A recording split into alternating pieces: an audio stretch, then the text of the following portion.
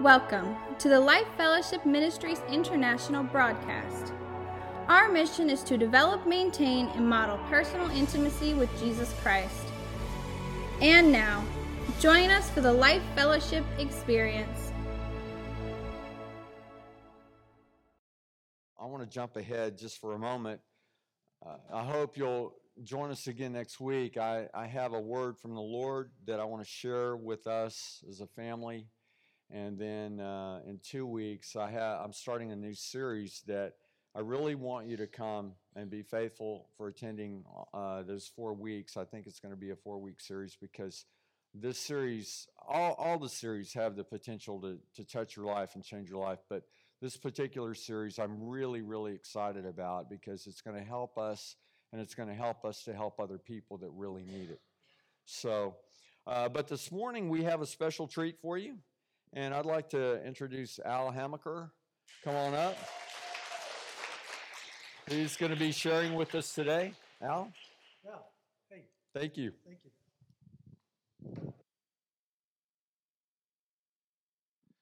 Good morning.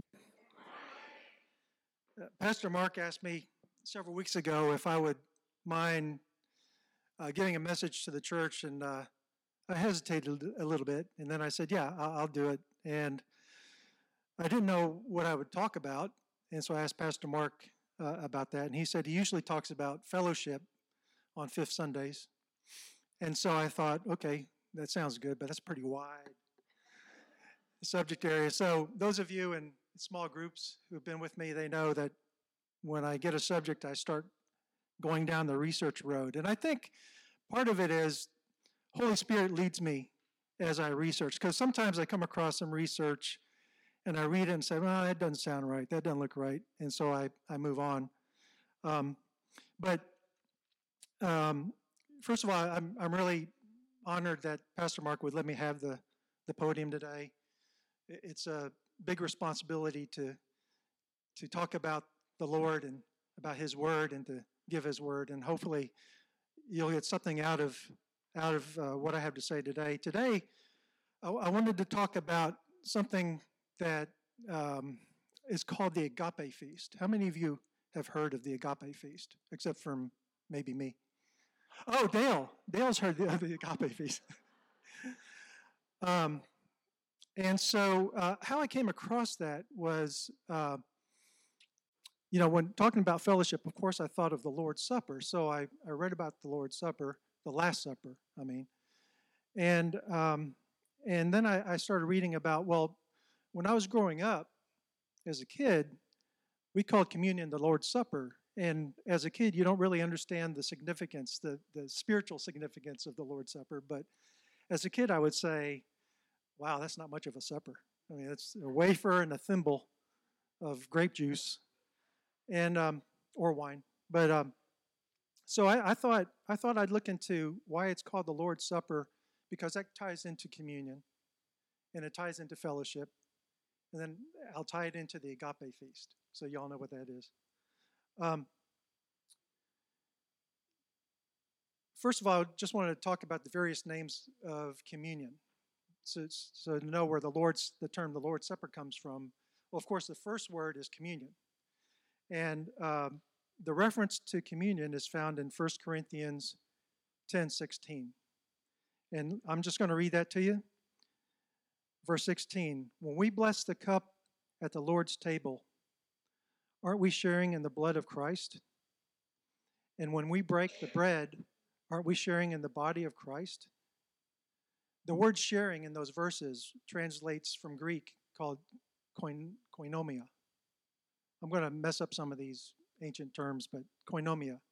Koinonia is defined in Webster as the Christian fellowship or body of believers.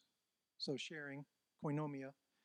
The intimate spiritual communion and participative sharing in a common religious commitment and spiritual community. So koinonia is communion, which means sharing. And we, of course, we share in remembering our redemption, through Jesus. And we also are reminded of our covenant relationship with Him and with God. Communion helps unite us with other believers. So that's communion. When we take communion on Sunday, I like to think of it as an intimate spiritual communion in participating with each other in remembering what Jesus did for us. Another term for communion is the Lord's table. And I just read one verse that references the Lord's table, but there's another verse, 1 Corinthians 10:21. And it says, "You cannot drink from the cup of the Lord and from the cup of demons too. You cannot eat at the Lord's table and at the table of demons too." In Roman times, they used to have dinner parties, and they used to set up these tables for their deities. They put food on it, things like that. And Christians would set up a table for the Lord. So it became known as the Lord's table. And, of course, they're honoring God when they participate in communion. Then we have the Lord's Supper, which is what led me down this path. Okay.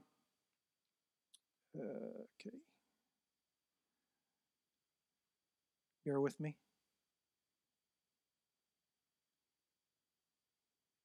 The Lord's Supper. And it's 1 Corinthians 11:20. It says, "When you meet together, you're not really interested in the Lord's Supper."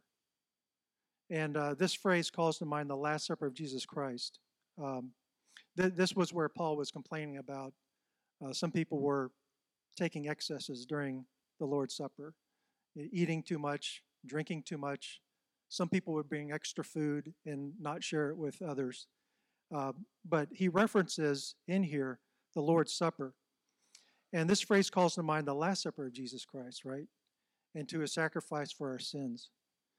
At the Last Supper, Jesus celebrated the Passover meal with his disciples.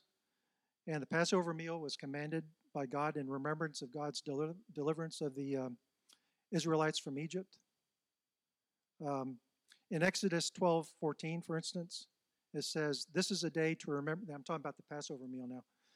"This is a day to remember. Each year from generation to generation, you must celebrate it as a special festival to the Lord. And this is the law for all time." So it's interesting that Jesus, during the Passover meal, sort of transferred the remembrance of the Exodus to the remembrance of him. Also, in Luke 22:19,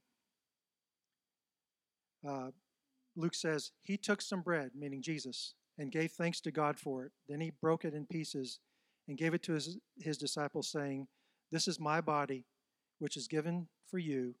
Do this in remembrance of me.'"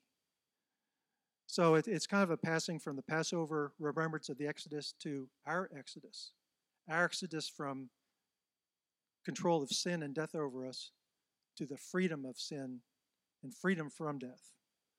And so that's what brings to mind when we mention the Lord's Supper, right? Then there's the Eucharist. Some of you have heard of communion referred to as the Eucharist, right?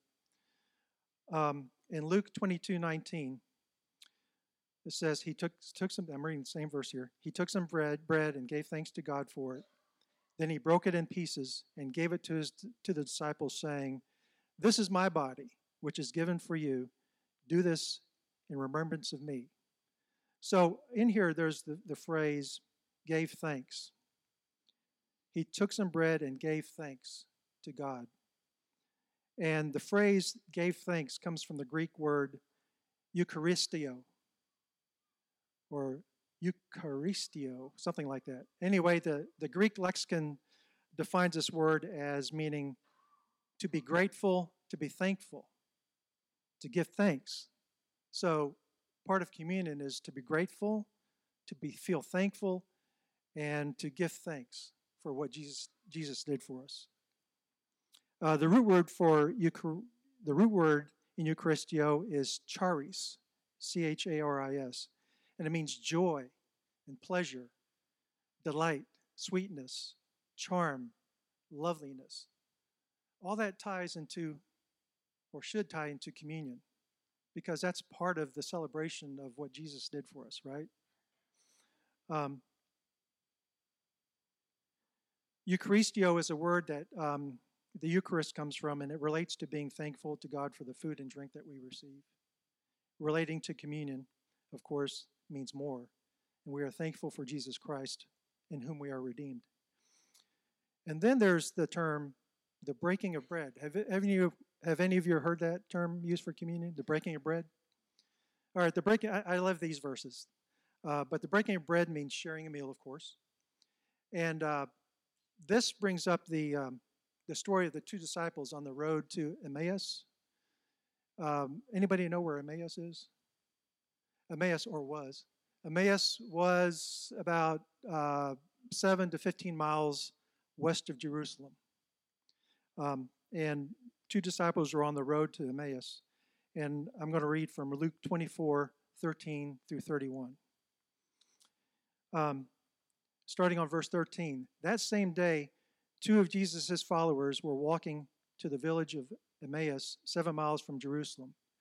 As they walked along, they were talking about everything that had happened. As they talked and discussed these things, Jesus himself suddenly came and began walking with them. But God kept them from recognizing him. Isn't that interesting? God kept them from recognizing him. I'm wondering how Jesus felt, knowing that they didn't recognize him, but Jesus knowing who they were. Maybe chuckling. But anyway, he asked them, verse 17, "What are you discussing so intently as you walk along?" They stopped short, sadness written across their faces. Verse 18, then one of them, Cleopas, replied, "You must be the only person in Jerusalem who hasn't heard about all the things that have happened there the last few days." Of course, he was. What happened? And Jesus says on verse 19, "What things?" Jesus asked. They say, "The things that happened to Jesus, the man from Nazareth," they said. "He was a prophet who did powerful miracles, and he was a mighty teacher in the eyes of God and all the people. But our leading priests and other religious leaders handed him over to be condemned to death, and they crucified him. We had hoped he was the Messiah who had come to rescue Israel. This all happened 3 days ago." So, of course, we've read about how the people who followed Jesus back then thought that he would become the king of Israel and defeat Rome and free them. But of course, that wasn't Jesus' intent. It wasn't the earthly kingdom. It was the spiritual kingdom that he was establishing. Verse 22, then some women from our group of his followers were at the tomb early this morning, and they came back with an amazing report. They said his body was missing, and they had seen angels who told them Jesus is alive. Now, they're talking to Jesus. Some of our men ran out to see, and sure enough, his body was gone, just as the women had said. Then Jesus said to them, "You foolish people, you find it so hard to believe that all that the prophets wrote in the scriptures. Wasn't it clearly predicted that the Messiah would have to suffer all these things before entering his glory?" Then Jesus took them through the writings of Moses and all the prophets, explaining from all the scriptures the things concerning himself. Wow. Imagine Jesus himself giving them the Old Testament verses, I guess, to expose what he was really meant to do. Can you imagine being taught by Jesus, the author of the Old Testament? And these disciples must have been truly enthralled, because the next few verses will show this. Verse 28. By this time they were nearing Emmaus, and the end of their journey. And at the end of their journey, Jesus acted as if he were going on, but they begged him, "Stay the night with us, since it is getting late." So he went home with them. So they wanted him to stay. I guess they wanted to hear. I would. Maybe you wanted to hear more from this mysterious man, right? As they sat down to eat, he took the bread and blessed it. Then he broke it and gave it to them. Suddenly their eyes were opened, and they recognized him, and at that moment he disappeared. He broke bread. And that's when they recognized him. And that's one of the verses that is used to talk about communion. So finally, coming back to the agape feast, right? There's something called the love feast, or the agape feast, or the love meal, or agape meal. And I thought that that'd be appropriate for this fifth Sunday, the chili cook-off. Jude indirectly refers to the agape feast. Jude 1, verse 12. It says, when these people eat with you in your fellowship meals, commemorating the Lord's love, they are like dangerous reefs that can shipwreck you.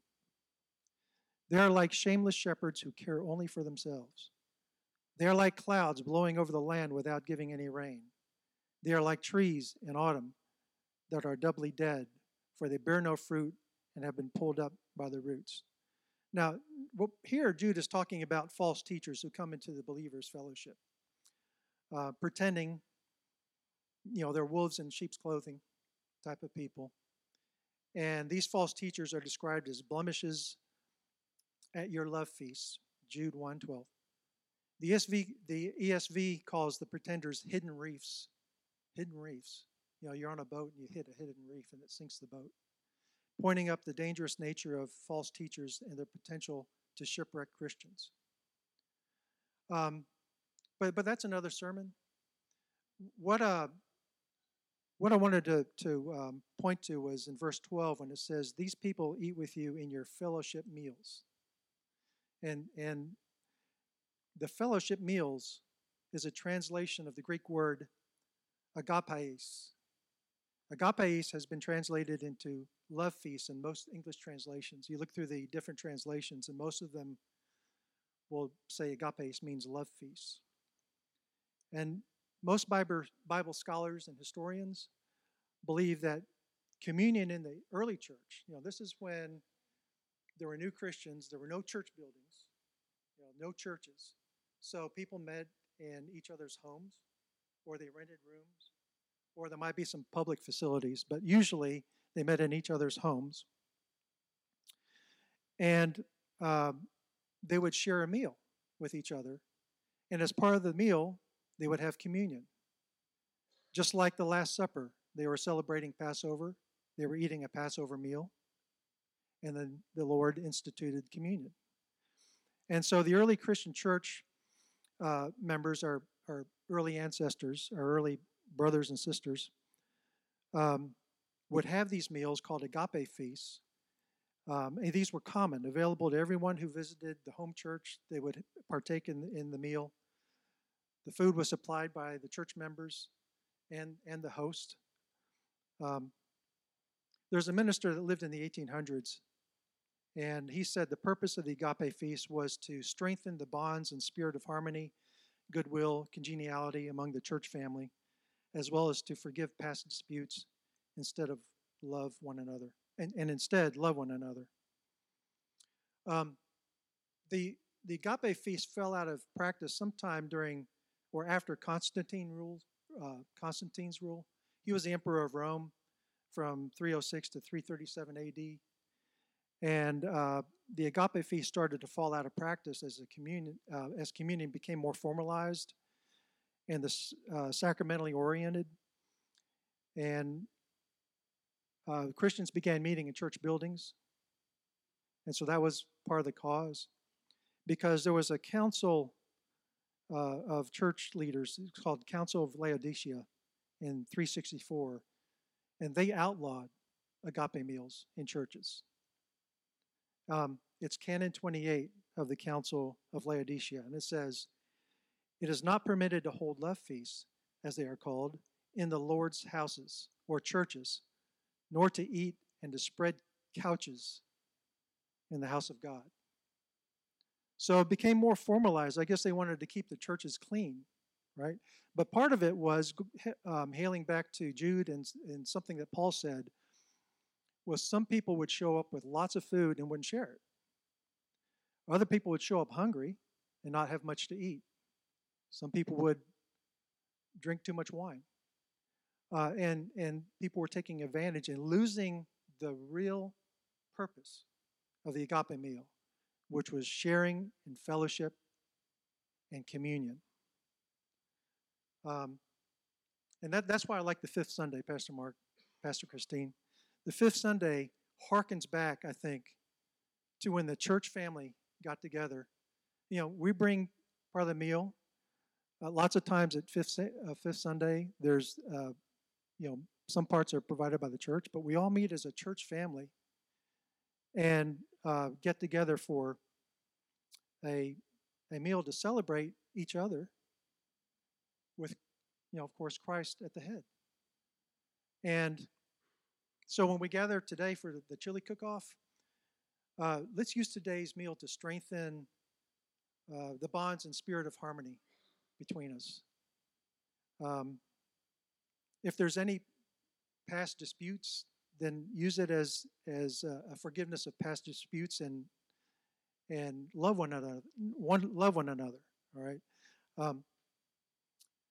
and make it a point that if you normally have a relationship with somebody in the church, then at the chili cook-off, try and sit with somebody that you don't know as well, and learn something about them.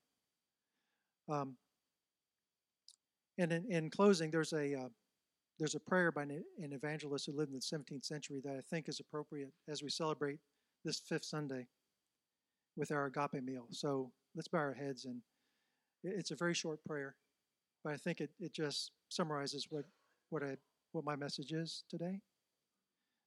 Dear Lord, be present at our table, Lord. Be here and everywhere adored. Thy creatures bless and grant that we may feast in paradise with thee. Amen. Man, thank you, Al. Great job. Great job. And I really like that you emphasized this thing of fellowship. I mean, this is the primary reason that we do Fifth Sundays, so that we can spend time together as a family and just enjoy one another's company. And this is what family is all about. And we're going to be spending a lot of time together, I think, in the future when we go to heaven. And I don't know what all that's going to be like, but I know that we have the privilege, the opportunity now to enjoy one another, to encourage one another, to strengthen one another, to build these relationships that are not only important for today and next month and 6 months from now, but will last for eternity. I'd like for you to bow your heads and close your eyes.